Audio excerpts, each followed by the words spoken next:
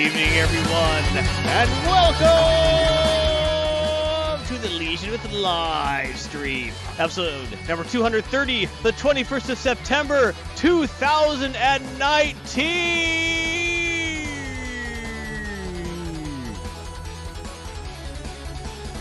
I am your host, Alex Garthon Marsh. With me is also your host, Brett Heathen Dog Grissomer. Hello, everyone. I hope we all find you well this evening, or whatever time you're watching this, if you're not watching it live, which you should be watching live. You're kind of echoey today. I'm echoey? Yeah, all of a sudden you got real echoey. Oh. Yes, all right. Good job. We're starting the live stream before I say that. All right. So, everyone, Duncan wants a Porg movie. Wants a Porg Resistance movie. Negative Then we could have the Porg versus the Borg in the Kelvin timeline. Sure, that... Mind blown. JJ versus JJ verse, or the Porgs versus the Borgs. Brainsley is recovering for 2 weeks of bronchitis. Ouch, that sucks. Okay, how am I now? Sound good. Okay, good. Duncan says, "Let me write. It'll be good." Well, it would be better than better than JJ. JJ. better than JJ. That's how it's gonna be. Lost was good up until the last season. Last couple of seasons. Yeah, it kind of fell apart. Kind of fell apart there. That's okay, but Lost was good. What else did he do? He did other things. He will go down for... Actually, when he dies, I don't want that to be soon. Just before I die. I want him to die so I can put in his tombstone. Yeah, Duncan says you sound the same. It sounds like you're using like a camera mic. See, I have it disabled. Check your settings, my friend. And Windows disabled. Check your settings, my friend. I'm checking the settings. So on his tombstone, I can actually paint a lens flare on his tombstone. Oh, I just wonder, which demon he sold his soul to be able to write Star Trek and Star Wars and have a hand in writing a comic book for one of the most iconic comic book characters ever. I just want to know. Because if he has a number, Yeah. I could use the money. Just saying. All right. How about now? 1098-765-4321. Oh, I thought you were going to say 867. No. 5309. You sound the same, but Same. God. We're going to soldier on. Don't worry about it. All right. So today's segments, we have Heathen Dog about RPG fundamentals, Stars Without Number, the revised free edition introduction. What is Stars Without Number? Well, it's a RPG based on OSR, what they call the stuff we like, and this is the free edition. All right. Okay, and the only thing that's different with the free edition is there's a couple classes that aren't in there, and transhumanity stats and stuff like that are not in there. But for our purposes, for my purposes here, the story's the same, the mechanics are the same, and I can still make plenty of other characters for the character generation segment. So it doesn't really matter. You just don't get any of the DLC, I guess. Yeah, basically, it's a game with no DLCs, but you can still play the game. It's absolutely free. You get the free-to-play version. Yeah, it's the free-to-play version. That's right. And at Garthon's Compo, we're talking Arrow number 3, House of X number 5, and Spider-Man number 1. Because it just ain't a Garthon's comic poll without a number 1. That's right. And the RNG, the Legion Myth celebrates. That's right, folks. It's time to have a little party. And the Legion Myth is there for you. And it'll be brief, but we'll talk about it. All right, so moving on. 2020 is coming. Gen Con 2020, ticket registration January. Activity sign-up is in May. The event is in August. This is all of 2020, by the way. Start planning now. Join the Legion Myth at Gen Con in 2020. That's right. Not 4020. Gen Con might still be going on then. We don't know. By then they'll have automatic soap, so everyone will be clean whether they like it or not. But we're going to be there. Why don't you be there with us? We could hang out. We could shoot the bull, but never catch no deer, as they say of the second week of deer camp. No one? All right. There's a band called the Yoopers. Second week of deer camp. Got nothing. You're in that area. I don't do that. I know you don't do that. I'm just saying that's in your area. So, but remember, we're going to be there. Hope you're there. Join us and have a good time. Streaming schedule. Elgarian Monday through Friday at 9 a.m. to Shroud the Avatar. Don't forget also, Mondays at 8 p.m., he's doing Left 4 Dead 2 with that Heathen Dog Cat. He is one bad mother. Shut your mouth. I'm just talking about Heathen Dog. I can take it. So, oh, terrible. All right, this is the, I mean, terribly awesome. And don't forget, if you're playing Shroud the Avatar and you're into role-playing within Shroud the Avatar, rpyoda.com is the premier website for that. And if you need help within Shroud the Avatar, sodahelp.org, the best website for getting help with your Shroud the Avatar issues, dilemmas, and other such events. Whereas it says doesn't want to shoot the bull, the Minotaur might take offense to that. That's true. Also, actually, I was playing in a D&D game where we met a Minotaur named Mustopheles. Mustopheles. I thought it was entertaining because cow puns are fun. Heathen Dog, Monday through Friday, 10 a.m., 7 Days to Die on his own channel, twitch.tv/Heathen Dog. But if you want to see that. Well, when I'm not rage quitting or salty like I was last time, it was a disaster. It was a frickin' disaster. So you found more than 7 ways to die in 7 days? Oh, I found lots of ways to die. All of them. I just disabled it everywhere in my OS. But I found a way to kill myself. 3 different ways. Kill myself right before the actual zombies came. So Impressive. the zombies did. Yeah, I killed myself before the zombies came. That'll and then the teach zombies him. just killed me again. Eat these brains, pal. Exactly right. That's it. Have to scrape them off the ceiling. Yep. Monday with Gary Left 4 Dead 2. Thursday at 8:30, Empyrean Galactic Survival with Garthon and you, the members of the Legion of Myth. If you have Empyrean and if you are a Twitch subscriber, then you can join us on the private Legion of Myth server where we are we're on hard, but we're doing very well. I died. You died. Oh, I've died many times. You died. Mainly to my own foolishness. Like, oh, look, there's a group of Xerax. Rocket launchers? What a bunch of sissies. Like, oh, God, I'm dead. Yes, you're very brave. Or, you know, that spider bit me. Wow, whatever. It's just going to turn into intoxication. So what? I'll just turn to hangover and I'll cure that with water. No, that turned into organ failure. Yeah, that's why I got the 2 medical devices that cure both organ failure and poisonous bites. Ravenler says, oh, wait, Heathen Dog died? No. It's like, yo, really? I did. Poor Garthon. I don't mean to die that way. It's become a meme at this point, but I'm trying not to die. And Saturday at 8 p.m., 9 Eastern, live stream. Be there. Interact. Heathen Dog. Garthon. Have fun. Like Ravenslayer and Duncan and other smart, intelligent, good-looking, clean-smelling people, such as yourselves. Hopefully. Just saying. And also, don't forget, Sunday at 9 p.m., 10 Eastern, I am playing through Final Fantasy III on my old Super Nintendo. And that's, actually, I'm at the point where I am the farthest I've ever gotten in that game. It's not that far. It's about 20 hours in. But we're going to see where that goes from now on. Coming into uncharted territory, huh? Yeah, because it is an old Super NES game. It's not like a modern reissue. The game is completely unforgiving. It does not care about your feelings. Nope, it doesn't care about your fifis. It doesn't care about quick saves or auto saves. You know, oh no, you missed that important quest item. We don't care. You just die. Yep. So, fun game. Interesting storyline so far. Good. Just like Heathen Dog last week. Years. And don't forget, Max Leo is streaming Destiny 2 Shadowkeep on Legion Myth Channel 2, Twitch, www, very important, .twitch.tv/LegionMyth2, 1st of October, 2019. I found out that's very important earlier when Max sent me a link, and I kept saying, that don't work. It doesn't work. But if you had www in front of it, it works. Ah, good to know. Good to know. Yes, and yes, that was using Chrome. I don't want to hear, well, if you use Chrome. Oh, it was using Firefox Chrome. will do it. Yeah, no. 1st of October, 2019. Be there. Unless they delay it again, which doesn't look like. But we'll see. Garth walks to a pleasant glen, the birds are chirping, and a minute later he's crawling with shouting, why do the spiders have harpoons? Yeah, or like, oh, the bird poisoned me. Ah, my organs. Hey, shares.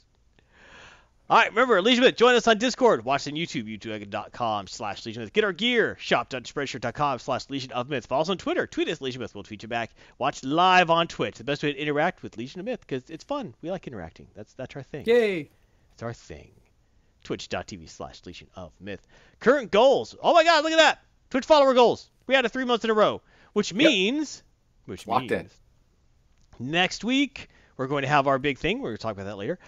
Twitch subscriber goal. We had it for June. We are very close. Actually, we've had it for 2 months this year. Okay, 2 months this year. Now, Max tells me that if we hit 1 more month, either this month, October, November, December, then that'll be 3 for the year. Oh, will it? And he'll count it. Ooh. We're at 94 subs right now.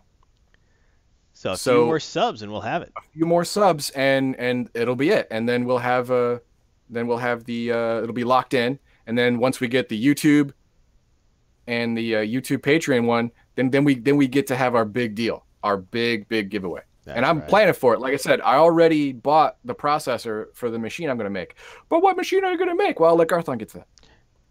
YouTube subscriber goal, we're going to 1,500. We're at 1,376. That's gone up. Thank you very much. Mm-hmm. Patreon goals, we're steady. We like more, but we'll take what we can get. Thank you very much. We do appreciate it ever so much. And the follower giveaway goal is next week. We're giving away many things next week to all Twitch followers. Just going to be a follower. Tell your friends. Be a follower. Show Just up. be a follower. That's on it. Twitch. That's all you got to be. Live stream next week. Giving away the stuff. It'll be good. At least 4 games. One of them is going to be Empyrean. That's right. We are giving away at least one copy of Empyrean. So we'll do that. And since you're already if you're a subscriber, you can then join us on the server. That's true. That's right. So, and also don't forget, if we actually meet, we don't have a skull for that. All right, for every goal in 20, we also have a giveaway special for the venue, games, gift cards, more. Follower giveaways next week. If all 4 goals are hit and held for 3 months, we will give away over $1,000 in prizes, including a computer, a Plex server from He the Dog, and epic art by eye. Acrylics on canvas. I'll paint an epic portrait of you doing an epic thing. On a starship, riding a tardigrade, sitting upon a throne of burning skulls. It can be you. Whatever. Wherever you want to do. Garthon is not proud or very talented, and you will get your portrait.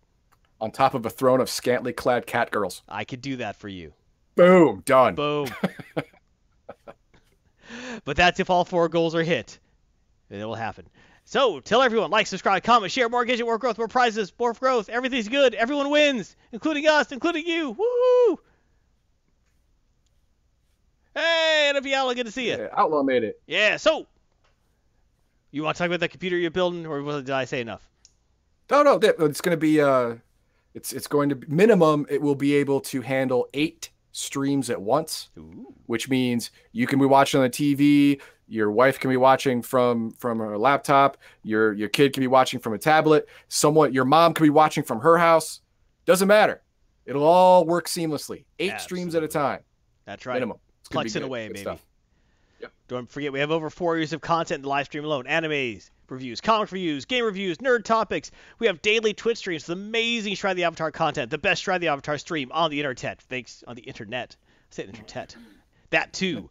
With Elgarian. We have 7 Days to Die streaming, which is highly entertaining to watch 31 ways to die every day. Final Fantasy 3, that's from me. And Destiny 2 Shadowkeep coming soon.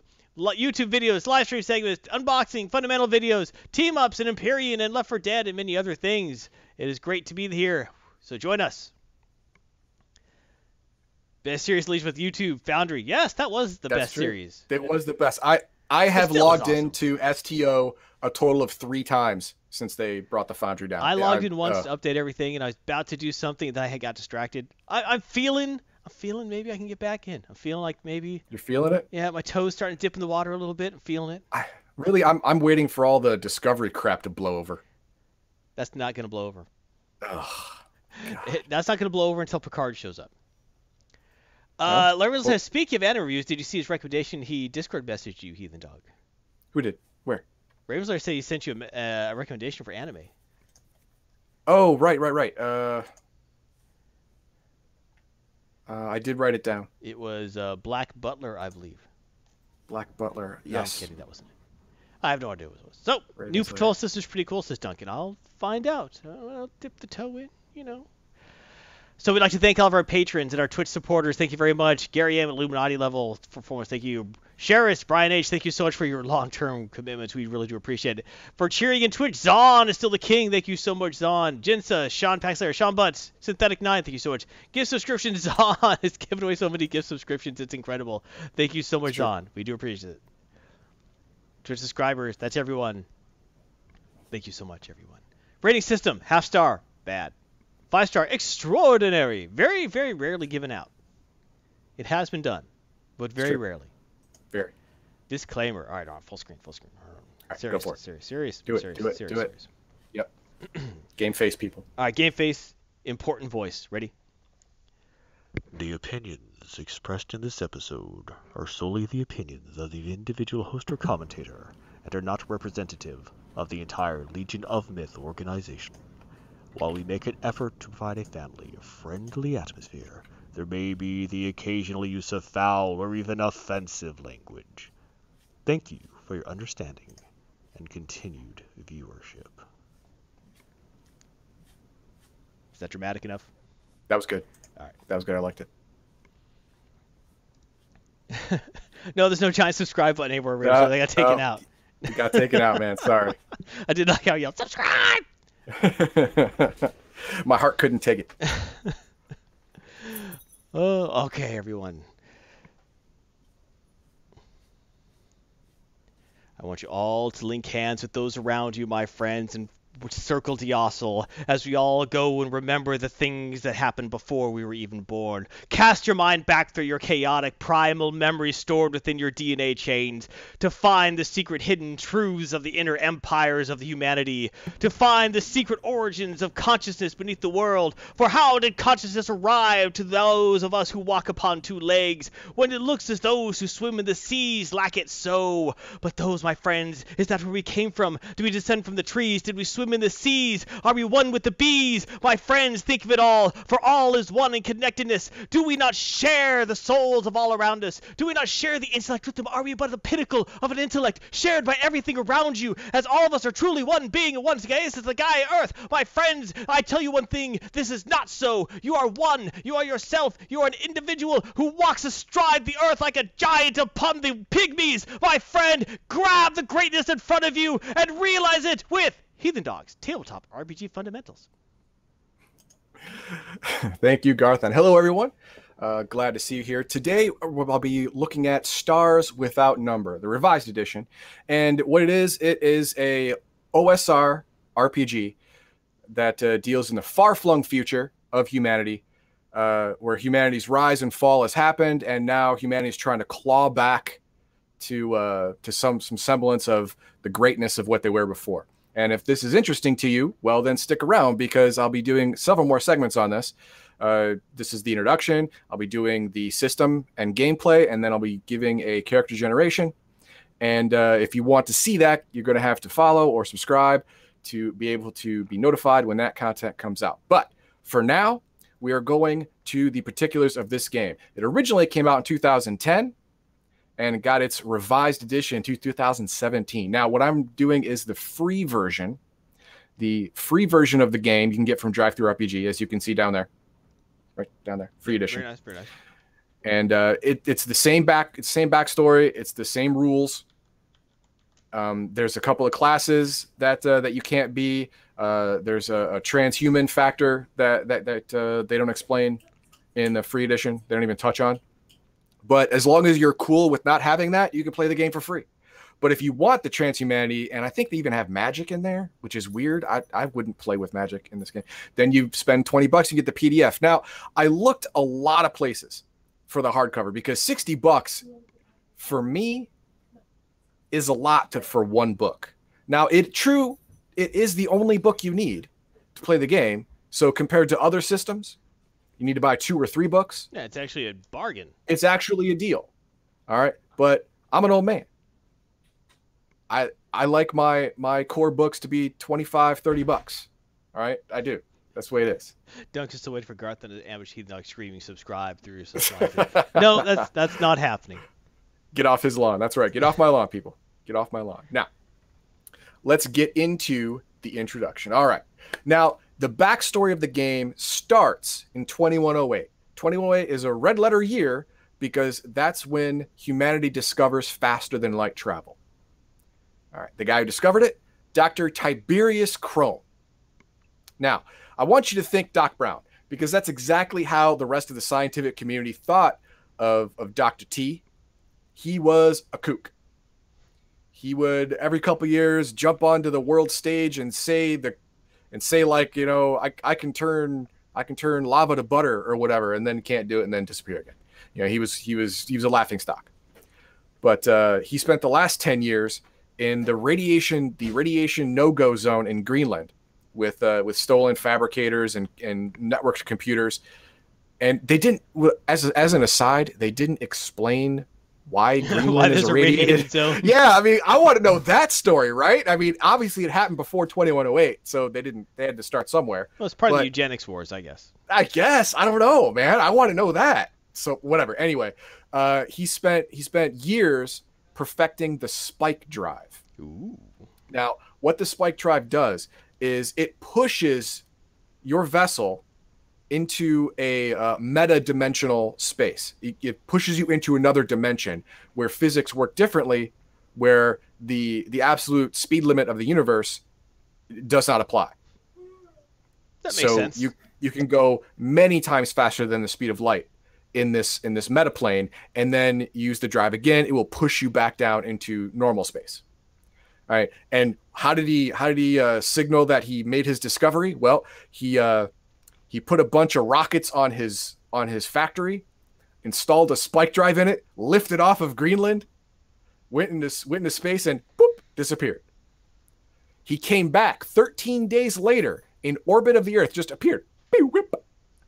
And he transmitted data from Alpha Centauri that could only have been collected by being there. He then downloaded the schematics for the spike drive with detailed instructions on how to make it, and then disappeared again. This time, never to be seen again. Huh, good move. Yeah. I mean, if you're going to go out, Yeah, you it's, know, that's a lot better than just exit stage left. it's kind of giving a that's- big middle finger to everyone. Exactly. So yeah, he's considered the godfather of humanity because he made FTL possible. Now, by the time 2200 came along, humanity had spread to every habitable planet within one spike year. Now, a spike year is if you travel a year in metadimensional space and come out back in normal space, that's how far that would be, which So is it's multiple super light far. years. Yes, super far. Now, he went 6 days to Alpha Centauri, 1 day of studying it, and then 6 days back. So it took 6 days to go 4.3 light years. Think a year. Yeah, it's like 300 light years. Yeah, it's a long way. So in all directions. So that's a radius. All right. And it's been you get like a couple dozen planets that you had to mildly terraform or were fine from the start. So humans moved out there. Now this necessitated Earth to start the Terran Mandate. All right. Hey, Earth is the central government. Okay. No more expansion without permission, because every time you expand to a new planet, you require a sustained influx of resources from all the other planets, and it could put a drain on all their economy. Don't expand too fast. You'll just collapse the whole system, basically is what it is. And it was smart. Yeah. It was a smart plan. And everyone's like, no, you're just trying to keep us down. You're the man. It's like, well, if you want to go to the colony, you can do that, but no one's going to help you. Some people tried that. Didn't work out for them. Well, we don't know. We never heard from them again. So they might actually be So- very happy. Yeah, they might be fine, right? They just don't want anyone else to know. Yeah, that could be it. You know, No, probably not it. they found the infinite code to the lottery box of the universe, and they don't want you to know. Yeah, they don't want to. Yeah, whatever. They're not telling you. But then came some drawbacks. MES, metadimensional extroversion syndrome. What this is 1 in every 10,000 or so children who traveled in metadimensional space, once they hit puberty, started exhibiting psionic powers. It could be anywhere from spontaneous mind reading, telekinesis. Some even could teleport vast distances, like from one star to another type distances. It's crazy. They have their own spike drive. Just they are that. All right. Now, this isn't the superpower you think it is, because to use psionic energy, the psionic has to channel metadimensional energy through their brain, and your brain wasn't meant to do that. So it wasn't a matter of if, it was a matter of when your brain was going to fry. So you either die or you go irreversibly insane. It was a toss-up. The only way to not have that happen is to not use your powers, ever. Because you don't know the very next time you could die. The very next time. Now, by the time 2275 came along, they got a workaround for that. Well, Heathen Dog, how'd they get the workaround if no one was doing it? Well, no, there was some shady government crap going on, taking children, saying, oh, we lost these kids, and then just making them use their powers over and over again until they went insane or died, and studying them. They found a way to work around it. You could actually never stop the damage from happening, but you can teach the psionic to direct the damage to the least important parts of their brain. Ooh, that still sounds bad. Yeah, like, oh no, I don't remember my childhood anymore. But you're not insane, so good on you. That's right? better. Yeah, it's better. It's better. It's not great, but it's better. Now, with psionics now being able to be sustained, they create the Terran, the humans, the Earth created the Psionic Authority. It's kind of like Babylon 5 Psychor, only a little less insidious. Slightly less insidious. When a kid was tested as a psionic or displayed psionic powers, the Psionic Authority took them in, trained them to use their ability, and then lent them out to government agencies or corporations or jobs, or whatever, for the betterment of all mankind. Right? So awesome. That sounds great so far. It does sound good. Yeah. And then also during this time, there was first contact with a legitimate, intelligent alien species. It was great. The first ones we found were what they called young races. These were races that were way lower on the tech tree than we were, like Bronze Age. Haha, teach you a lesson. Well, no. Rule them like kings. No, we didn't do that. We're like, oh, cool, okay, we're not going to mess them so much. I mean, we didn't have like a prime directive or anything, but it'd be like a D-bag move to go in there and say, oh, this is my boomstick, or some bull crap like that. So we didn't do that. Which makes me think humanity would instantly start doing that. Yeah, probably right. Someone would. Yeah, bad apple and all that. But and then there was the elder races. These are races that have been around for 10,000, 40,000, some even 100,000 years, but their civilization is now declined, through sickness or natural disaster or just, social decay. Social decay, stuff like that. Now, with these guys, there were some skirmishes, but they had higher tech, but they had lower resources. So we usually came out on top on these skirmishes, and we were able to force settlements, and treaties were formed, and trade, was done, stuff like that. And then we found what's called the others. The others are non-carbon based life. Life that lives at the center of a gas giant, or crystalline, or ammonia based, or whatever. Intelligent shades of the color blue. Yeah, whatever. I mean, they're too alien to have any kind of meaningful contact with. All the psychics that have tried to have mental contact all went insane because they're just bashed with images that are not understandable. Very Cthulhu-esque. Just if your mind was not meant to know these things, and it just breaks. So we just stopped trying. We're like, okay, you guys do you, we'll do us. We don't want the same things anyway. Gold to us is like garbage to you. So whatever. They don't want anything from us. We don't want anything from them. And so that's it. Fine. Just try and stay separate.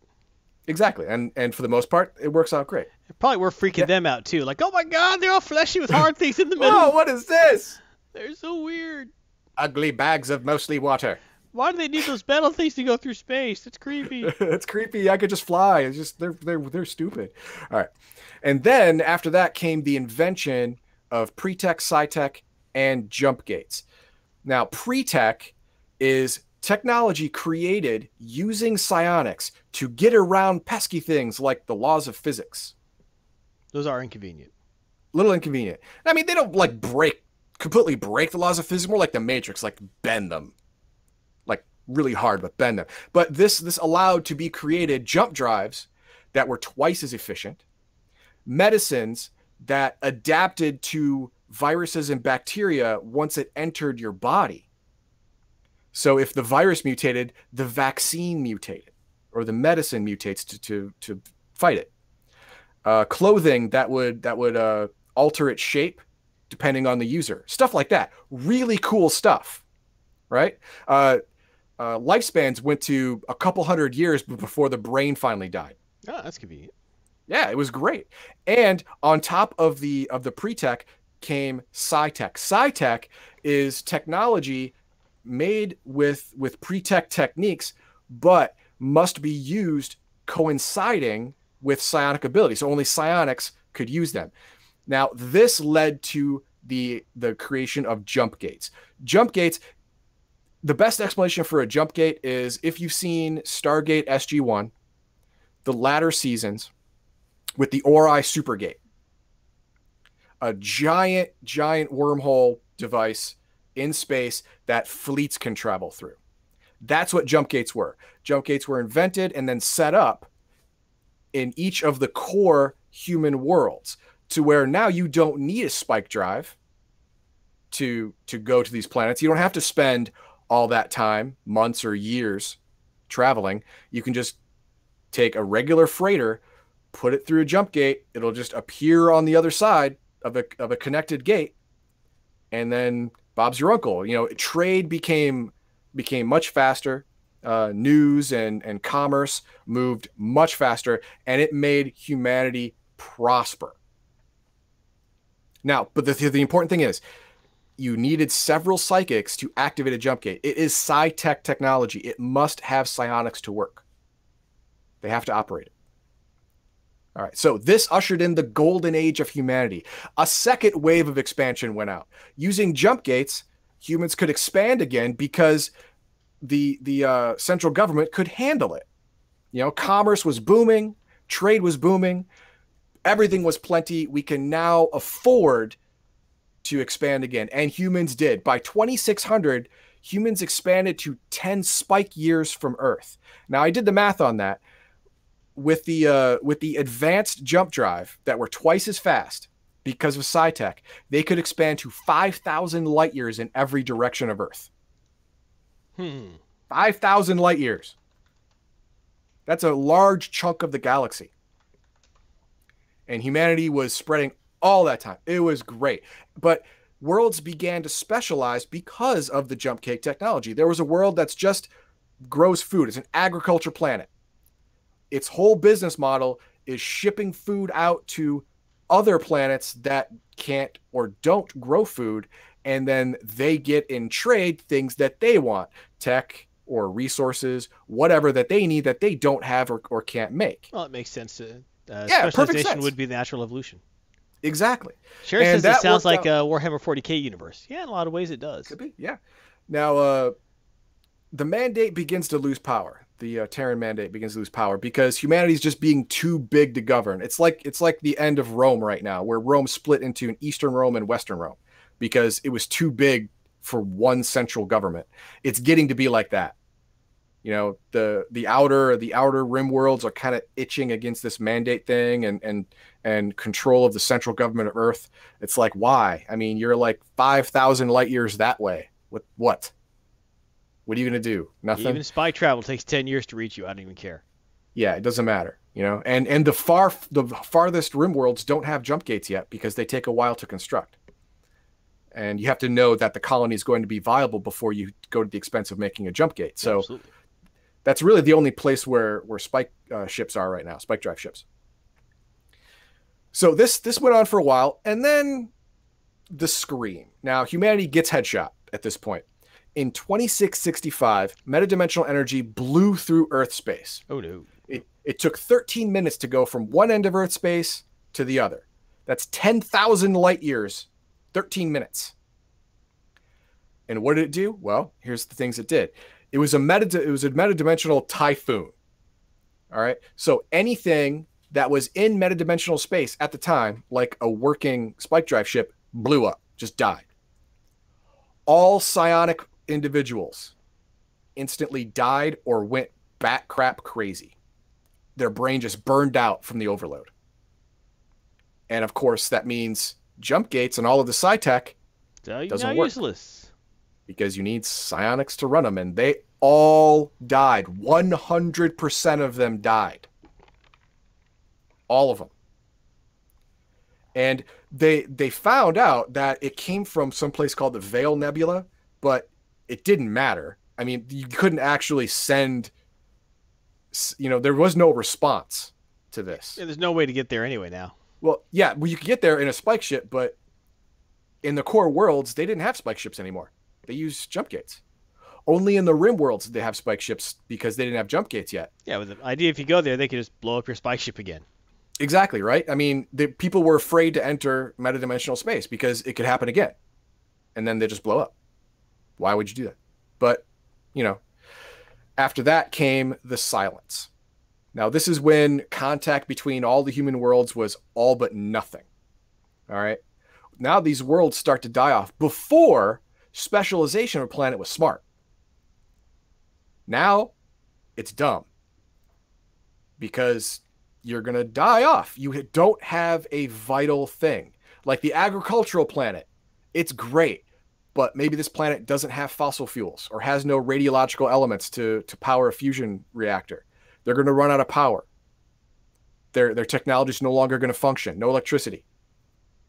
Or not enough electricity. Yeah, sure, you can make like air power or solar power or whatever, but it's not going to fuel you at the level that you're used to. And your population is going to suffer. Drought, famine, disease, not drought, but famine, disease, overpopulation, unable to feed everyone. Especially on a lot of worlds that did not specialize in farming. Say they specialized in technology or specialized in resource gathering. Yeah, your giant metal world might be high tech, but you got no food. Yeah, you can't grow crops on Coruscant, buddy. Yep. And then they all die. So yeah, it was bad. It was a giant die-off. Planets everywhere were dying off within months, and the only FTL ships left were in the rim worlds. Now the rim worlds fared better because most of them were not specialized yet. So they had to be more self-sufficient. A lot of them became, they didn't fall into the traps of the core worlds. They were able to hang on, keep themselves, prop themselves up and do their thing. And they had the FTL ships. So they could make jumps to nearby, at least, planets for things that they desperately need to get back on their feet. And it could happen. I mean, it wouldn't help a core world because jump ships are small. They don't have the cargo space to feed a planet that can't feed itself. Plus, Earth space gotten so big, it would take years for a jump ship to travel from an agricultural world to a tech world, maybe. And they'll all be dead by the time they get there. So they pretty much stay on the frontier and deal with frontier problems because those are the planets that are most viable. They don't have the time to deal with the core world problems anyway. Yeah, it's too far away. Yeah. They couldn't help them. It's not they have their own problems anyway. Exactly. We're trying to keep me alive. I can't keep me and you alive, especially when you is 10 million times bigger than me. Yep. I can barely handle this. So then it moves on to rebuilding. Okay, this is the new normal. The 600 years later, 600 years of the silence, humanity is coming back slowly but surely. Some worlds didn't make it at all. Everyone died. They're ghost planets now. Some worlds lost all their technology and they went back into not Stone Age, but at the very most industrial age technology. And some lost all their history. They think they're the only people in the universe and they've forgotten that they come from another planet. They thought they were born there. 600 years is a long time, especially through great famine, disease, whatever. You get down to a small bit of population and oral history changes and there you go. It's just the world before. Exactly. The before time. That's right. The dark. But on a few worlds, psionics are making a comeback. Remember, all the psionics died, but children that travel in metadimensional space have a 1 in 10,000 chance of becoming psionic. So psionics started to make a comeback because children were still being ferried every once in a while in metadimensional space. Now, the psi-tech is lost. The way to create psi-tech or even pre-tech is lost. But they've gotten to the point now where they've found the technique to shift the damage into not as important parts of the brain. So psionics is now viable as a skill again. Okay, they've gotten up to that. But and that's exactly where the game starts. You have to decide what class you are, what character do you or do you not have psionics, stuff like that. And that's it. That is the backstory of Stars Without Number. Now, next time, since we've gotten up to the introduction, we're good. We're going to go through the rules and system of play, what dice you use, how you use them, example combat or skill usage, and creating a world. Because this is a space game. You don't have to leave your colony, but it's a space game with FTL in it, so you probably are going to leave your colony. And it gives a really, really cool, I don't want to say flow chart, but blueprint on how to make a world from scratch. Make your own world. What's in it, what's on it, what was there, what is there. Yeah, it's cool. So we're going to go through that. And then in the last segment, we're going to go through character generation.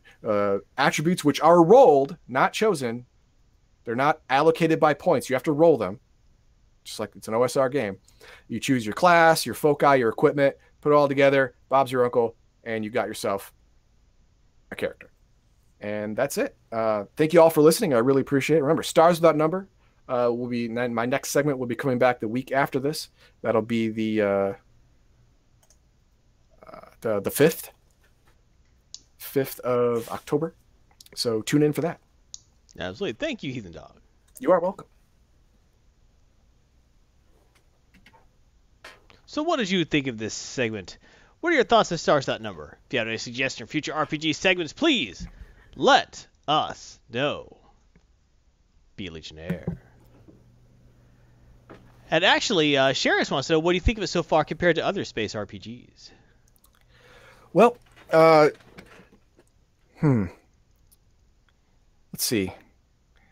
I can't really answer that. I can only answer that as per the backstory. So far, the backstory is strong. The only stronger backstory that I've read is what do you call it? The one I did. I had to do two. I do part 1 and part 2 just for the backstory. I'm blanking on the name right now. The transhumanity one. Yeah, I can't remember the name of it either. I can't remember the name either. But yeah, that one had a much Numeria. No, not Numenera. Not Numenera. Nope. I was thinking Numenera. I didn't think that was the one I did last time. This is before that. But it had such a rich backstory that I had to have 2 segments just to do the backstory. It was crazy. Masters of Orion. Oh, I hadn't thought of that. I just kind of like that. That is kind of like Masters of Orion. You're right. Ah, more Hawkwind with the big brain. Yeah. Yeah, this is a setting where you could find ancient sci-tech. All right. Thank you, everyone, for extra discussion. Remember, if you want more Heathen Dog, you can find him on YouTube. Like, subscribe, share to more Heathen Dog. You can find more Heathen Dog segments, his Anime of the String segments, his Tabletop Gaming Fundamental segments, and his team-ups and select video game streams. And also you can join for anime, comic review games, member-only chat and giveaways, and monthly Q&A with Legion Myth members. And it counts towards our Patreon giveaway goals when we do our giveaways live on Twitch. And you should be there for that, because it is fun. You can interact with all these fine folks. So thank you again. Be a Legionnaire.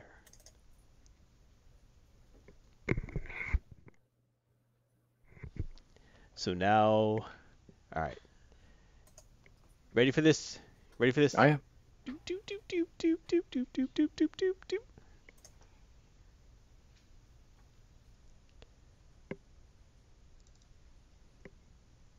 Oh, I muted that. Sometimes you're smart and sometimes you're not. Where Hawkman says they have 3. Then in the 3, Master Race has a story about how conventional warp becomes unstable due to spatial fluxes. Then in 3, they have a story that special flux became permanent. And now you have to use wormholes in FTL. Oh, makes sense. All right. Little signal.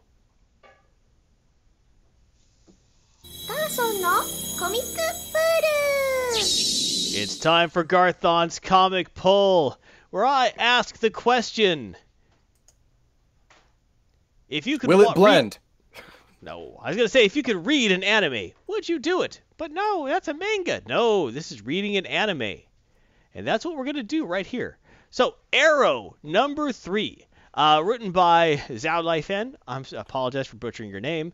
Sounds good. Yeah. The Wave story in the back is Greg Pak and Alyssa Wong. Art is by King. The Wave story is Pop Mon. Colors by King. Backstory is Frederick Oblee. And the cover is by... Say it. King! There we go. All right. So Arrow's been an interesting read so far. It's definitely been introductory to the character. Last week they introduced Arrow's old teacher, who is now she is fighting against, and her new student, who is a master of stone. And so she was feeling pretty good about herself right up until this fight. Fighting giant buildings, find the source with her air powers, sensing the currents, and so the new student, Keystone, shows up, and she's all, he will not fail me as you did. And he starts using his stone powers, to which she's like, yeah, whatever. He's rock. I'm air. I'll show him true power. And does like the super animated swooshing going by him with the air sword. And instead of like falling in half, he just kind of looks at her. He's like, oh, well. And what you got to think, stone usually is pretty good against air. No, I'm a layman here. But usually stone's pretty good against air. Just saying. I mean, eventually the wind will wear down a stone. Okay. This book finally shows like the first major super conflict in the Arrow series. It also starts dealing a little more with her backstory. You start getting the idea of how she met and what the previous relationship she had with her mentor. How she left her mentor because her mentor decided to start using her powers for evil. But still, we're still... Like the previous two issues, we're still very much in a character-building mode. However, it is interspersed through so much action. Even though we're not really getting enough information, we feel like we're getting enough, and it's still interesting to read and to look at. The art style is very striking. It looks like an anime, or a manga, I know. But the style of it with the shading and everything looks like you would see on an animated series. The characters are interesting.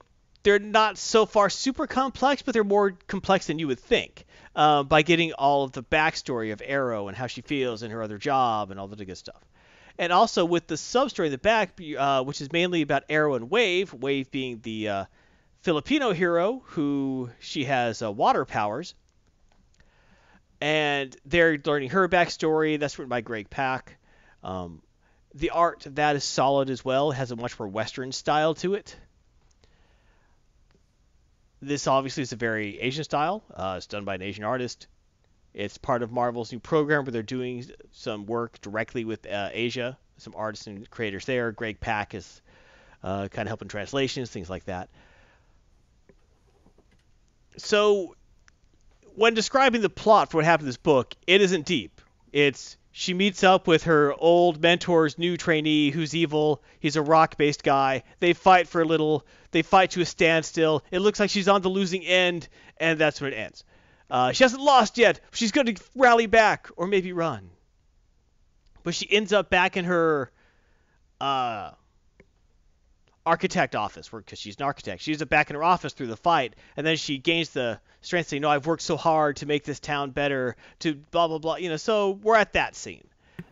Not deep, but a fun read. Interest you. I love the art style because, I'm a sucker for that kind of art. Every panel is dynamic. Every panel has some sort of action happening. Even if a scene where she's like walking down a corridor, it looks like there's motion. Looks like there's movement. Kang does a great freaking job keeping your attention when nothing is really happening. The fight scenes are a little chaotic, but not so much you can't understand them. The writing is interesting in that it brings the character out with almost a minimality about it. I know it's not a real word, but I'm going with it.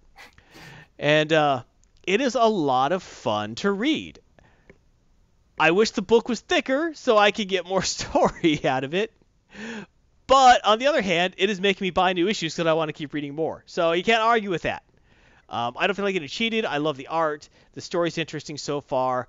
Even the backstory about Wave, it's about a different character and teaming up with Arrow. That's been interesting too because you're finally getting to the parts where she's learning like why she was given these powers and the evil corporation behind it. And again, not super deep plot like oh, no one's ever done an evil corporation giving someone powers for nefarious reasons. No, it's been done. It's how it's executed. It's like you don't go to a Bond film saying, you know what? I've seen James Bond save the world with his super gadgets against an evil guy who's out for world domination. Yes, of course. That's every freaking James Bond film. You watch it for the execution, you know? You don't go to a soccer game complaining that they didn't start wrestling in the middle of it. You know what you're in for. You're there for the drama of that event. So, it is an interesting book. I've been having a lot of fun with it. It is a interesting series I want to see more of. I like both stories in it. The art is super solid. The writing is solid. It is a book I have no qualms recommending to everyone. This issue wasn't as good as the last issue. It was a lot of fun. I'm going to give it 3.5 stars. Oh, you were talking it up. I thought it was going to be a 4-star. No, it's just shy. Shy. I would have needed a little something more to give it 4 stars. Yeah, a little bit more pages. Yeah, more pages in the Arrow story would have been nice. It's a fun book. I do enjoy it. I'm not complaining at all about that. But, there could have been some, like, striking revelation or something, Okay. But more pages definitely would have helped. But, yeah, 3.5 stars for Arrow. Highly recommended. There's not too many issues out. It's not one of those books that's selling out every month because it's so unusual compared to Marvel's other stuff. I haven't seen any kind of crossovers with Avengers or Iron Man or Spider-Man or anything. So when that happens, you'll probably see the popularity of the character pick up, or if she's ever in like a movie or something, that is instant popularity for the book. I don't know if that's going to happen. I think it would be interesting, but we'll see how all that goes. So yeah, 3.5 stars for the Arrow. What are your thoughts of this? How do you think of this segment? What are your thoughts on Arrow number 3? Have you been reading it at all? You really should. I mean, if you're gonna, buy a book. Do you think this works well as like a transition for people who like watching anime but haven't really read comic books? I think it is. I think it works pretty well in that respect. It's a Western comic book with Eastern sensibilities. So I definitely think that's interesting. So check it out. And if you have any suggestions for future comic reviews, please let me know. Be a Legionnaire.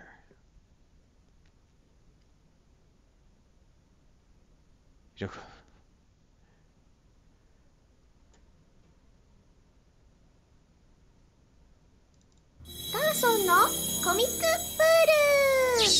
Scott Comic Poll, where I ask the question, could this be any more awesome? It could. All right, so House of X number 5, written by Jonathan Hickman, art by Pepe Larraz, colors by Marte Gracia, cover by Pepe Larraz and Marte Gracia. Pepe Larraz, he's my favorite. Pepe is awesome. I love Pepe Larraz. And Jonathan Hickman is making some really big ideas in these books. Do they pay off? Let's talk about it. All right, so this whole series has been... what's a good way to put this? The most genteel way I could think of this. Crazier than a springed banana. All right, it's freaking insane. It's trying to be a super deep, super complex thing, rewriting the origins of the Marvel Universe. A lot of the things that people are saying about this book is that it takes the Fabio Medina, the minor league mutant called Goldballs, who we actually talked about when we were talking about Miles Morales Spider-Man, because for a while he was roommates with Miles Morales in that book. Always a Bush League X-Man, because his powers, he can make balls made of gold, which he can throw at people or shoot with them. But after a few seconds, they disappear. So you can't sell them or anything. They just disappear. Kind of a worthless power. Hickman has altered that power, where it turns out that in the last issue of House of X, we saw the X-Men strike team with Cyclops, Jean Grey, Wolverine, Nightcrawler, all these guys. Raven was right. No. Archangel, a few other guys. Archangel. Mystique. That's right. Mystique. All attacked Raven Darkholme. So that's why you're calling her Raven. Anyway. Yeah. They all attacked the big Sentinel base up by the sun, and they defeated it, but they all died in the process. Some of them very badly. Yeah, some of them very badly, but they all died, and Professor X just boo-hoo-hooing the whole, All right. This issue goes to tell you why, who cares? It's all pointless, which has been the problem with the whole series. Because gold He balls. makes eggs. Yes, he doesn't make little gold balls. Apparently they're eggs. But by themselves, they're dormant. They do nothing. But when you mix them with the power of Proteus, who has minor reality warping powers, he can make the eggs viable. And then you mix it with preserved DNA from the mutant, it actually impregnates it. And then you have Elixir, who is a healer mutant, and you have him give life to the DNA in the egg, and it grows. And then you have, and then you have another one make him. But then you have the one with the tie warping powers. What was her name? Warp time to make them old. Well, to make them the age that Eva, they were when they Eva died. Bell. To make them the right age they're supposed to be. Oh, gosh, And so when all 5 of them work together, they could and then they all work together. They could basically regrow any mutant who got themselves killed, as long as they have their DNA on file. But the final touch. The final touch is Professor X then downloads their memories back into that. Not just their memories, though, because that would kind of make a robot. Cerebro's main function now isn't finding mutants. It does that too. But his primary function, and the reason he's wearing the helmet all the time, is it is actually mapping the essence of every mutant around him. Digital soul backup. Right. So it's a digital soul backup, essentially. So when he downloads you back into your egg, it's you who comes out of it. Here's the question. How do you grow adamantium? Anyway, it doesn't matter. Hey, Proteus can do it. I don't even want to. Yeah, reality warping. I know. There you go. I know. It's so terrible. So, in the first issue, when you saw like the people coming the eggs, and he's like, "Come to me, my X-Men," and he's all this weird pose.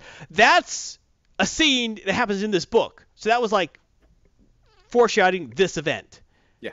And he was crying in the last issue, but they died. Even though he could just, he's going to bring it back in a couple hours anyway. Because it still hurts him so bad inside. That's stupid. Yeah. I'm sorry. You know what? If I could bring anyone back to life instantly, there are a lot of people I would have shot in the head just because they annoy me. Yeah. And then say, Human I can do that becomes again. Very cheap. Life becomes very cheap once you have a reset button. Once you can do a save game, it doesn't matter how many times you die. You go back to the save game, you're good. And that's what he's doing. And then there's this whole big scene afterward where like these naked mutants pop out of their eggs. And they Ace...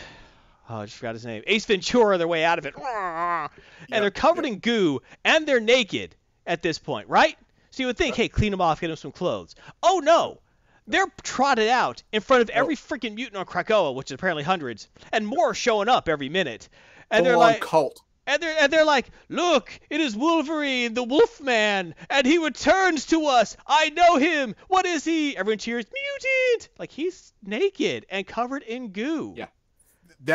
This is where I had to stop reading the book for a minute because wow, this got full on cult. Yeah, this whole series has been an issue if you thought the X-Men were heroes. They are freaking cultists. They are evil cultists the ATF needs to raid.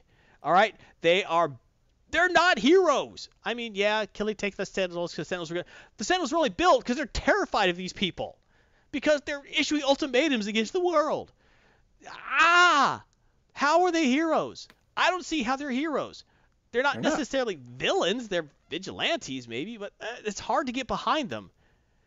Because in all these issues they show, it never shows humanity starting it. It's them starting it every time now, saying, well, you were gonna. We saw the future. That's not an argument. Pre-crime has been proven incorrect. Right. So... and then... and they're still naked, by the way, with people showing up, and they're all getting reintroduced to everyone, covered in goo. All right, there's one neat moment when they're being introduced to their cult. One neat moment. And it's only neat if you're a complete and utter X-Men fanboy. Because when Jean Grey is introduced, and Storm is doing the introducing to everyone, she says, "What is your name?" "Marvel Girl, Jean Grey." And Storm says to her, "And how do I know it's Eugene?" And she responds, "Oh, I'm the only me that ever was Aurora." To which she says, "This is my sister. I know her." And blah, blah, blah. Who is she? Mutant. that goes back to right after that line, how do I know you? I'm the only me that ever was, goes back to when she was reincarnated during the Phoenix event. And she ran into Storm in the air. She's like, do I know you? She's like, is it really you? And she says, I'm the only me that ever was, with a smile. Not like the dark, creepy face she shows in this issue. I'm the only me that ever was. She has like a smile, like, I'm the only me that ever was. And they're like, oh, it's you, and they're happy. Everything in this book has a really dark tone. Pepe Larraz is an excellent artist, and Hickman is actually really good at setting scenes. That is not an accident. She looks creepy as hell when saying that. That is on purpose. The whole creepy cult-like thing of this whole series has to be on purpose. Hickman's not an idiot. He's an excellent writer. I don't like where this is going. Good stuff. It's weird as hell, but he's an excellent writer. And the big finish off is when they're like, all these people are trying to come to the island, and Xavier's like, you know what? Just throw open the safeties, keep the gate open, let everyone come on in. Woo! And in the end, Apocalypse walks in. Hey guys, I thought there was free food. Yeah, basic. And everyone's like, most people are like, that's oh crap. And Krakoa, remember how if you watch previous Crossless Comic Ball, I talked about how when Krakoa was talking to Cypher, he gave this history of like there were two islands and they got split in half, and Apocalypse and his horsemen fought, and there was a big blah blah blah. Apocalypse shows up, and Krakoa like speaks to him, and he speaks back because they know each other. They've known each other since before there was time or some crap. And he's like, so you're okay here to start any crap? He's like, why would I be here to start anything? This is what I was trying to do. You've showed you're the peak, the pinnacle, the best. This is where you're supposed to be. This is what I was after the whole time. It's like, all right, that's cool and all, but you still have to say the words to be here. You can't just show up. We need your assurance, that you're, the cult like the rest of us. Yeah. And so he says, I want to get the line. Get the line. There's also some stupid crap with White Queen at the UN meeting, and she's used her powers to manipulate people to vote or abstain. And Xavier warns her, there's a cost for things like that. And she's like, yeah, whatevs. But he actually thanked her for paying it. Yeah, she's like, but by the way, thank you for doing it. What an idiot. But they're like, all right, we need to hear the words, says Magneto. Says, we submit to the laws of this land, what be they may, and acknowledge that from this day forward we shall serve a higher purpose than want or need, one people from this day forward. With his head bowed. So Apocalypse is now part of the team. Very well, let it be known. Let the word spread. Krakoa is for all mutants. Welcome home. And he shakes Apocalypse's hand. Okay, you've officially joined the bad guys. Actually, no, it's worse. The bad guys have joined you. Yeah, pretty much the bad guys have said, this is what I've been trying to do all along. Great work. That's a problem. If the bad guys are ideologically on your side, you should take a minute. Think about what you're doing. Yeah. Should you really be doing it? Like I said, for the extra fighting against 50,000 squatters. That don't matter. Not the first time Apocalypse was an X-Man, though. Well, Junior Apocalypse was an X-Man. Was regular Apocalypse ever an X-Man? I don't remember. X-Men history is so whacked out, especially now. Yeah. So, yeah, this book's insane. This issue makes more sense than last. Actually, last issue was exciting. These issues are exciting. They're interesting. But they are nuttier than squirrel poop, right? It's like hearing a crazy guy in the corner start telling you his version of what happened in Vietnam. It's insane, but it's interesting. Or one of the alt futures with the cable. Oh, it was one of the alt futures with the cable. That doesn't count, Mark Hawkman. Nate from the Apocalypse timeline. Yeah. Read the reference above for the 50,000 comment. I got to scroll up. It's too much. I can't see it. But the X-Men were fighting against 50,000 squadrons. Cool. I don't know what that reference. Anyway, so it's an interesting book. It's fun to read. I don't see how any of it. Oh, Cold Blue Space. No, we have blocked that from our memories. Yeah. The Cold Blue X-Men. So I thought you referred to some X-Men series I hadn't heard of. That's like, oh yeah, Cold Blue Space, Cold Blue X-Men. I get it now. The self-referential. This is interesting. It's fun to read. It's bat crap crazy. I don't see how it pans out into any future storyline. I can't. You can't go from this to Wolverine and Spider-Man teaming up to help Captain America. It doesn't go from there. this is all wrong.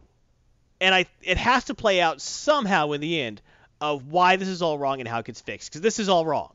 Yeah, It's wrong. this is all going to be reset or a dream or something, whatever. It has to be something. It has to be. It has to be. They only have one more issue left, right?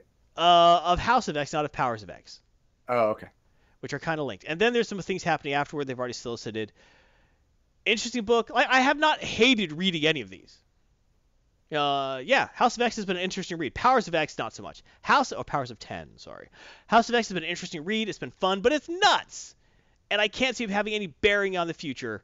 I can't see this being any sort of collector's touch point where it's like, oh, God, I'm so glad I own that. I can't see that happening. Interesting read. I liked it. I did not love it. I liked it a lot. So it gets 4 stars. And Pepe Larraz's art is freaking amazing. I love Pepe Larraz. Marta Gracia's colors are awesome. The story is interesting. It's so interesting to read. Arrow only got 3.5. I know. This is more interesting. Overall, it was a better book. This is more interesting. Okay, And the art is great.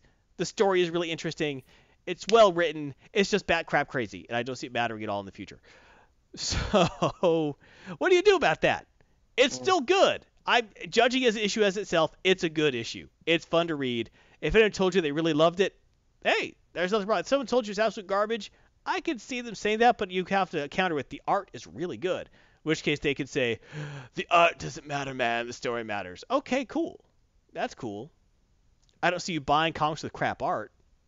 Very few people do that. Yeah, if you want just a story, get a book. Yeah, exactly. So, yeah.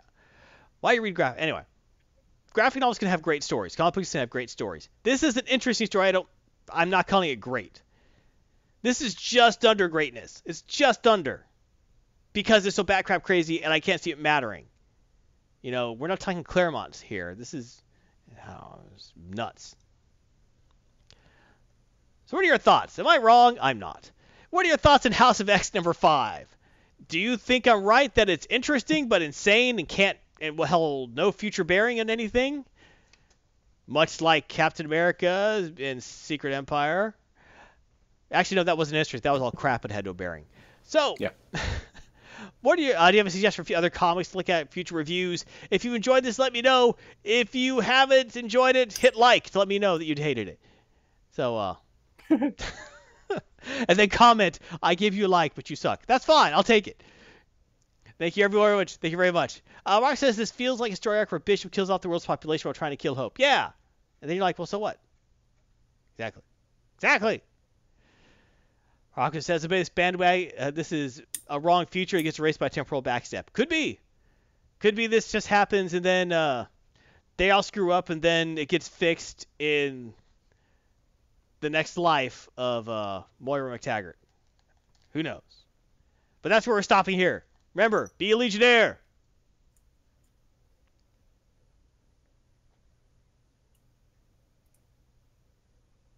Should I play the song? I'll play the song. Garson no Comic Pool! Yes, Garthon's Comic Poll. Garthon polls comics, reads them, tells you about them. And today we're talking about J.J. Abrams' Spider-Man, where we ask the question, what would happen if you gave the muse behind such genius as the Star Trek Kelvin timeline and the Star Wars Disney films a Spider-Man book? We find out. And let's go further. And let's say we also let his son write it, because his son really wants to write it, but no one's going to hire him unless his dad's attached, and then he could write a book. And that's part of the controversy. All right. Spider-Man number 1 is written by J.J. Abrams and Henry Abrams, his son. Art by Sarah Pichelli, who also worked on Miles Morales, which is an excellent book.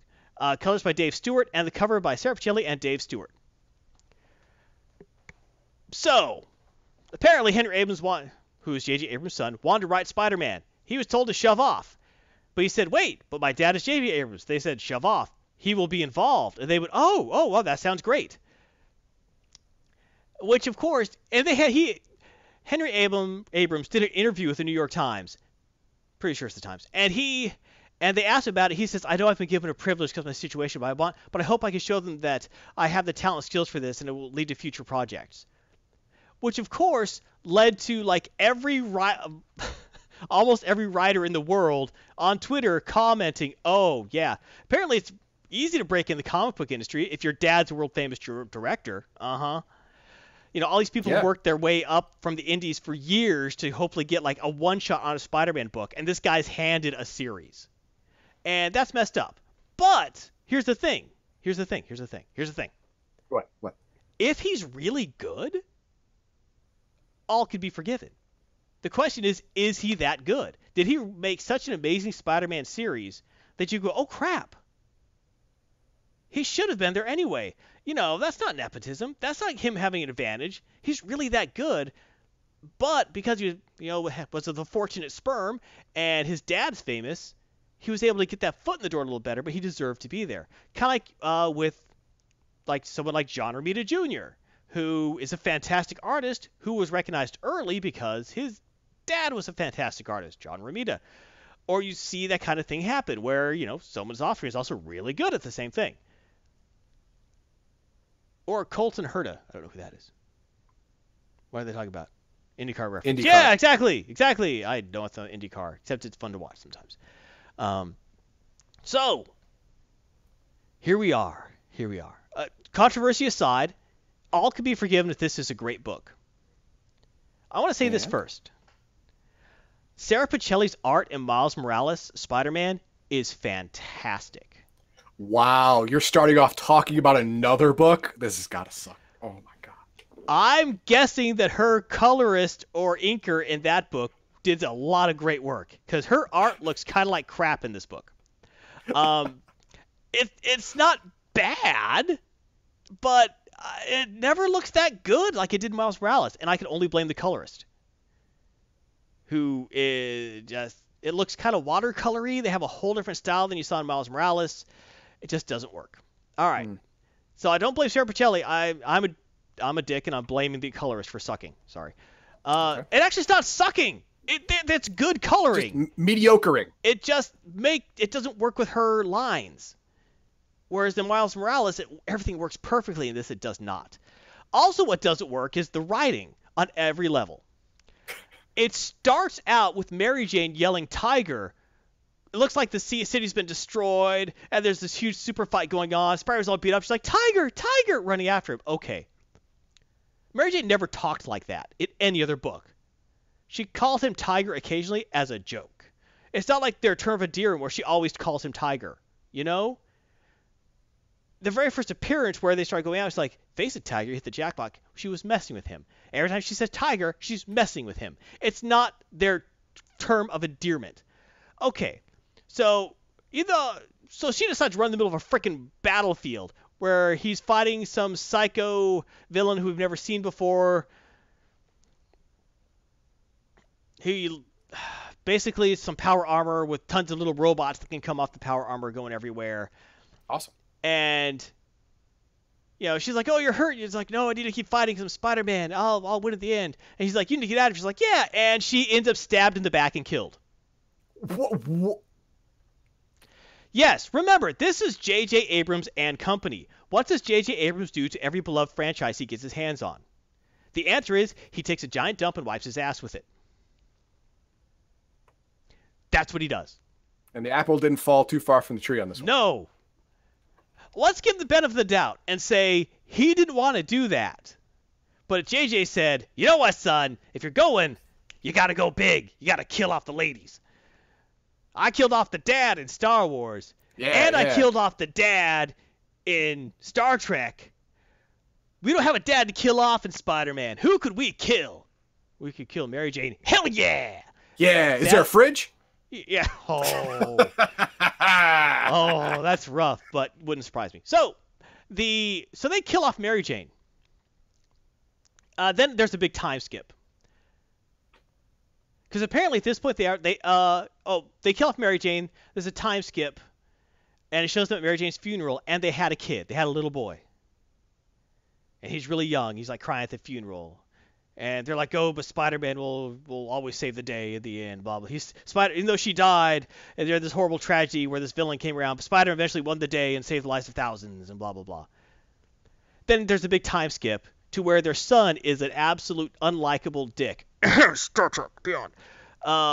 who you can't get behind. He's an unlikable character. He's a douchebag to everyone, but he's gifted and he's special. He's very smart, and everyone calls him a freak because he's weirdly strong. Meanwhile, he never sees his dad. He lives with Aunt May.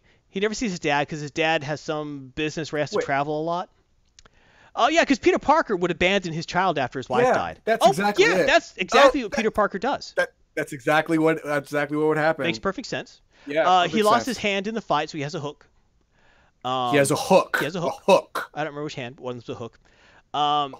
So he abandons his kid, takes a job where he travels a lot and never gets to see his child. His child is a problem case who no one can handle because he's too smart and too tough.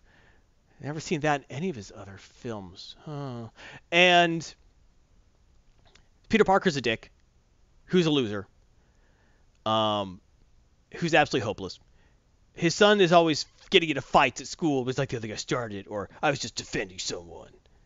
He's a rebel, who cares? Then his spider powers kick in on the way home that day, where he can't let go of the doorknob, and the door actually breaks, and Aunt May is there, because Aunt May, and then she realizes what's going on. It's like, I've seen this thing happen before, and she gives him, like, a box for Dad's old things, of his dad's old things. Mm-hmm. And it's like love letters to Mary Jane and things like that. And then at the bottom of it is his old Spider-Man suit, which is all torn up. He's like, So in this reality, Aunt May always knew Peter Parker was Spider-Man, and just kind of rolled with it. Peter Parker's a loser who completely gives up on all responsibility and flees from it.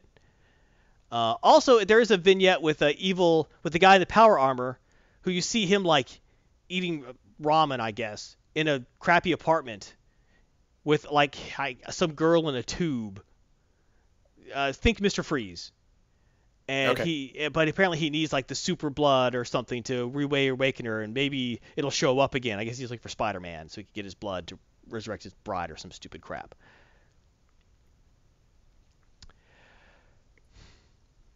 This book is a train wreck. The art is not as good as it should be. Sarah Pichelli is talented, but her style is completely cramped by the colorist. It just doesn't work. The characters are completely unlikable and unrelatable. Established characters act nothing like they do in any other media. It's a terrible book, and the only reason it got made is because of the names of the people attached to it. It is crap. I feel bad about buying it. It hurt my soul to read it. And the idea they actually kind of hyped this book a little bit makes me wonder about Marvel's future intention for the Spider-Man character. Yeah.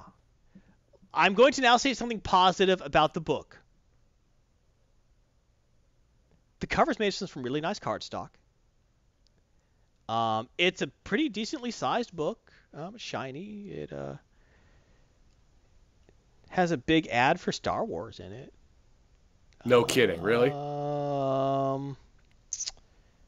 What else? Oh, he has dreams about his mom. Oh, they also introduced like a rebel girl who's fighting against someone who was oppressing women in class and threw paint at him because she's a rebel too, and she shaves the side of her head. Yeah, I had blanked that part, so I just saw it again. There's going to be a next issue, but I'm not reading it, so I could give a crap. Wow. Does Marvel hate Spider-Man, or did Disney just tell Marvel, hey, we love this guy. This guy is the best in the world. This guy is huge. He's going to be huge. His name is Abrams, J.J. Abrams and Henry Abrams. They are huge, and you will let them have a comic book. And Marvel's like, I don't really think that's what they're making a comic book right now. He's making Star Wars movies. We love Star Wars. They'll give him his book on that Spider-Man. Well, we don't make Spider-Man movies anymore. All the more reason. Give him this book. He's a genius. He kills Mary Jane. It's a genius. The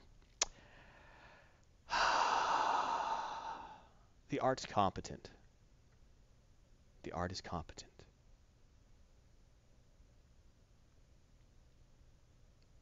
Damn, this book is bad, though. I can't give it half a star. The art's You can't give competent. it- The Yep, art's competent. You gotta go to 1.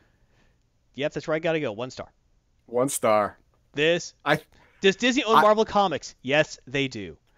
I think that this is the lowest I've ever seen you rate a comic. I think I gave a half star to 1 once. I don't remember. We have to look it up. Duncan says now I have to read number 2. No!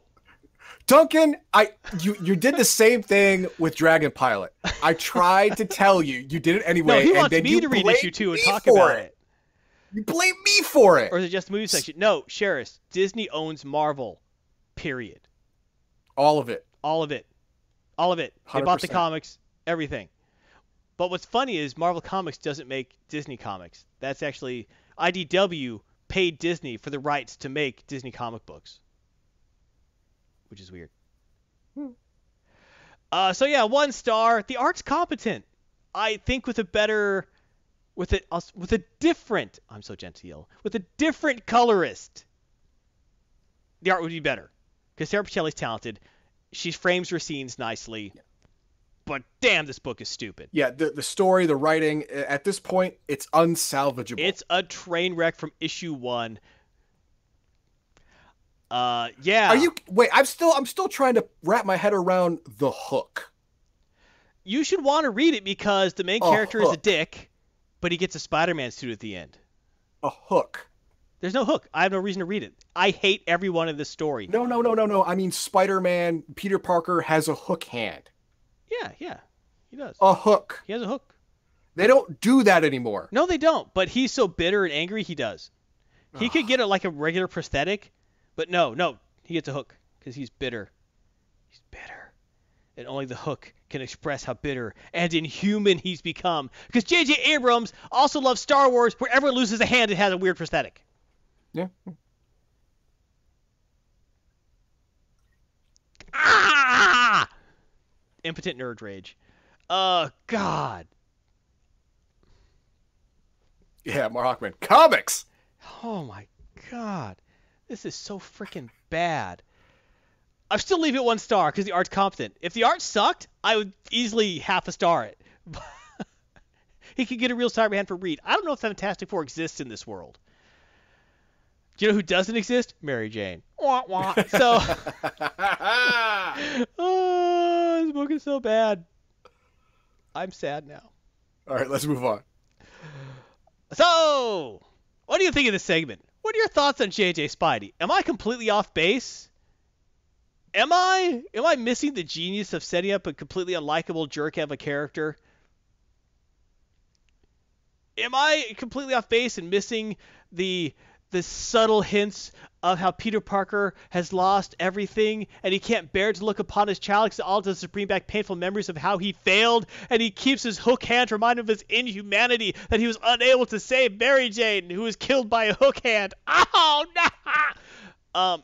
And what are your thoughts on this? Let me know. And if any suggest your future comic reviews, please let me know.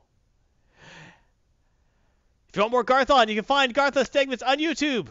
Watch live on Twitch. Like, share, subscribe. Join for full segment streams of anime, comics, and games. Members only chat and giveaways. Monthly Q&A with Legion with members. And YouTube membership counts towards our Patreon giveaway goals, where we do our awesome, super cool giveaways on Twitch. If you want more Garth on, Garth and Colin segments. Yakuza Kiwami playthrough. That's really cool. It was fun. I'm still afraid. And team-ups with many people. And coming soon, my Roleplay Recycling. I will make that. It's happening. I'm working on it. Warhawk's Just Titans. I've heard that's gotten good. So we will see what happens with that. Thank you, everyone. Duncan says, but jerks are oppressed people. Think what they accomplish so I recognize their special greatness. Oh, gosh. Mark says, are you going to do another play of Yakuza? Because your card says you are. It shouldn't. It said I did play it. Yeah, it did. If you can look back and find it. And Darkstar says, Gladio was epic moment where Garth actually tears something apart. Yeah. That book is so damn bad. But you know what? It's time for the RNG! It's the RNG segment, my friends. We're talking about the random things that are happening around the world. And today, it is time for the Legion with Party Hat celebration. I forgot my party hat. But that's okay. Because we're going to celebrate goodbye to Tom King. Sha-na-na-na, sha-na-na-na, Hey, goodbye. You're gone. Bat party hats for everyone. Hey. That's a Batman happy face. 85% less navel gazing. That's right. So, Tom King is gone. That's been known. The reason for the celebration is it has now been formalized that he is no longer going to be there in 2020. They cut his run short. It was so freaking stinky. They cut his run short and gave him a book that wasn't going to exist called Batman and Catwoman, so he can continue writing his stupid bat nipple crap. On bat navel gazing. Thanks for hockey. And his silly Catwoman storyline, which makes no damn sense, and everyone hates, except for like 5% of the populace who just think he's the greatest thing ever. And they could go read J.J. Abrams' Spider-Man together with a freaking Tom King Batman, and they could go and have a great big cakewalk through Tiananmen Square, and I don't give a goddamn when the tank runs over them because they're also too stupid to read comics. So, all right. You're at an 11. We need you at a 7. So James Tynion IV, who's writing the excellent Detective Comics, who I've reviewed a few of in the past, is going to be taking over Batman, which is good, because he is an excellent writer with a good concept of character, who has Batman as an actualized human being who could unscrew a can of mayonnaise without wondering if his family loves him. He actually does a lot of good work with the Batman's villains as well, kind of opening their character side, like their motivations, why they do things. He had a great run, I'm not going to say analyzing Two-Face, but kind of going over why he does what he does, how he's a villain, but also not a villain at the same time. He has his motivations. His actions aren't good. In the end, actually, Two-Face is actually motivated by stopping corruption, because that's part of what killed him. But part of his stopping corruption generally also involves killing lots of folks. Killing people in over-complex crimes, flipping a coin, because everything is random as well. So it was an interesting breed. But great news. James Tynion IV is an excellent writer. I'm looking forward to his run on Batman. I will probably start buying Batman again, because he was good. As to Tom King, I say away with thee. Allow not the gate to strike at thee and thine posterior upon exit. Go! You are no longer wanted here. You could go and have your sadness and your character break down somewhere else. I don't care. People are still apologizing for the damage you wrought with Heroes in Crisis and every other thing your leprous touch had in DC Comics. God, Heroes in Crisis. That was so awesome. I'm so freaking worked up. Just JJ talking. I think we should have picked a different RNG. Having JJ and Tommy Boy in the same back-to-back segments is not a good plan. So I'm glad you're gone. I hope your talents are utilized in another book where they'll be more useful. Your run with the Visions was great. Your Mr. Miracle series is good as well. Stay the hell away from Spider-Man. Oh, that's where he's going next, isn't it? Scott's going, why not? Is that where he's going? No. But you know what? It's in the universe now. Yep. My parents are dead and I never really knew them. Oh, Uncle Ben, boo-hoo-hoo. Oh, God, it writes itself. It's totally Tom King's alley. Oh, my God. And then he can have a thing with Black Cat. And they can collect her Spidey, Cat, Spidey, Cat, Spidey. Oh, God. I'm going to have nightmares now. Holy crap. What have I done? Oh, shoot. The universe is not one thing. The universe listens to sympathetic vibrations, my friend. Oh, my God. It's out there now. I feel like I've opened Pandora's box, and all that's left is hope. Oh, my God. I'm a broken reviewer. You have to say it, Heathen Dog. I can't do it. Okay. What'd you think of this segment? I thought it was entertaining. What are your thoughts on Tom King's replacement? Excuse me, not inhale my spit. Not on Tom King himself. We don't really want to hear your opinion on Tom King, but his replacement. He's not a terrible human being. I'm not saying that. Hey, you know what? That's fine. But we're just talking about him and his professional life.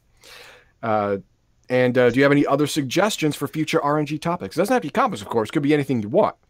Just it has to fall within the realm of of nerdiness, and we'll tackle it. So thank you very much, and remember, be a Legionnaire. I think I'm going to start drinking. 3 hook hands out of 5. Oh.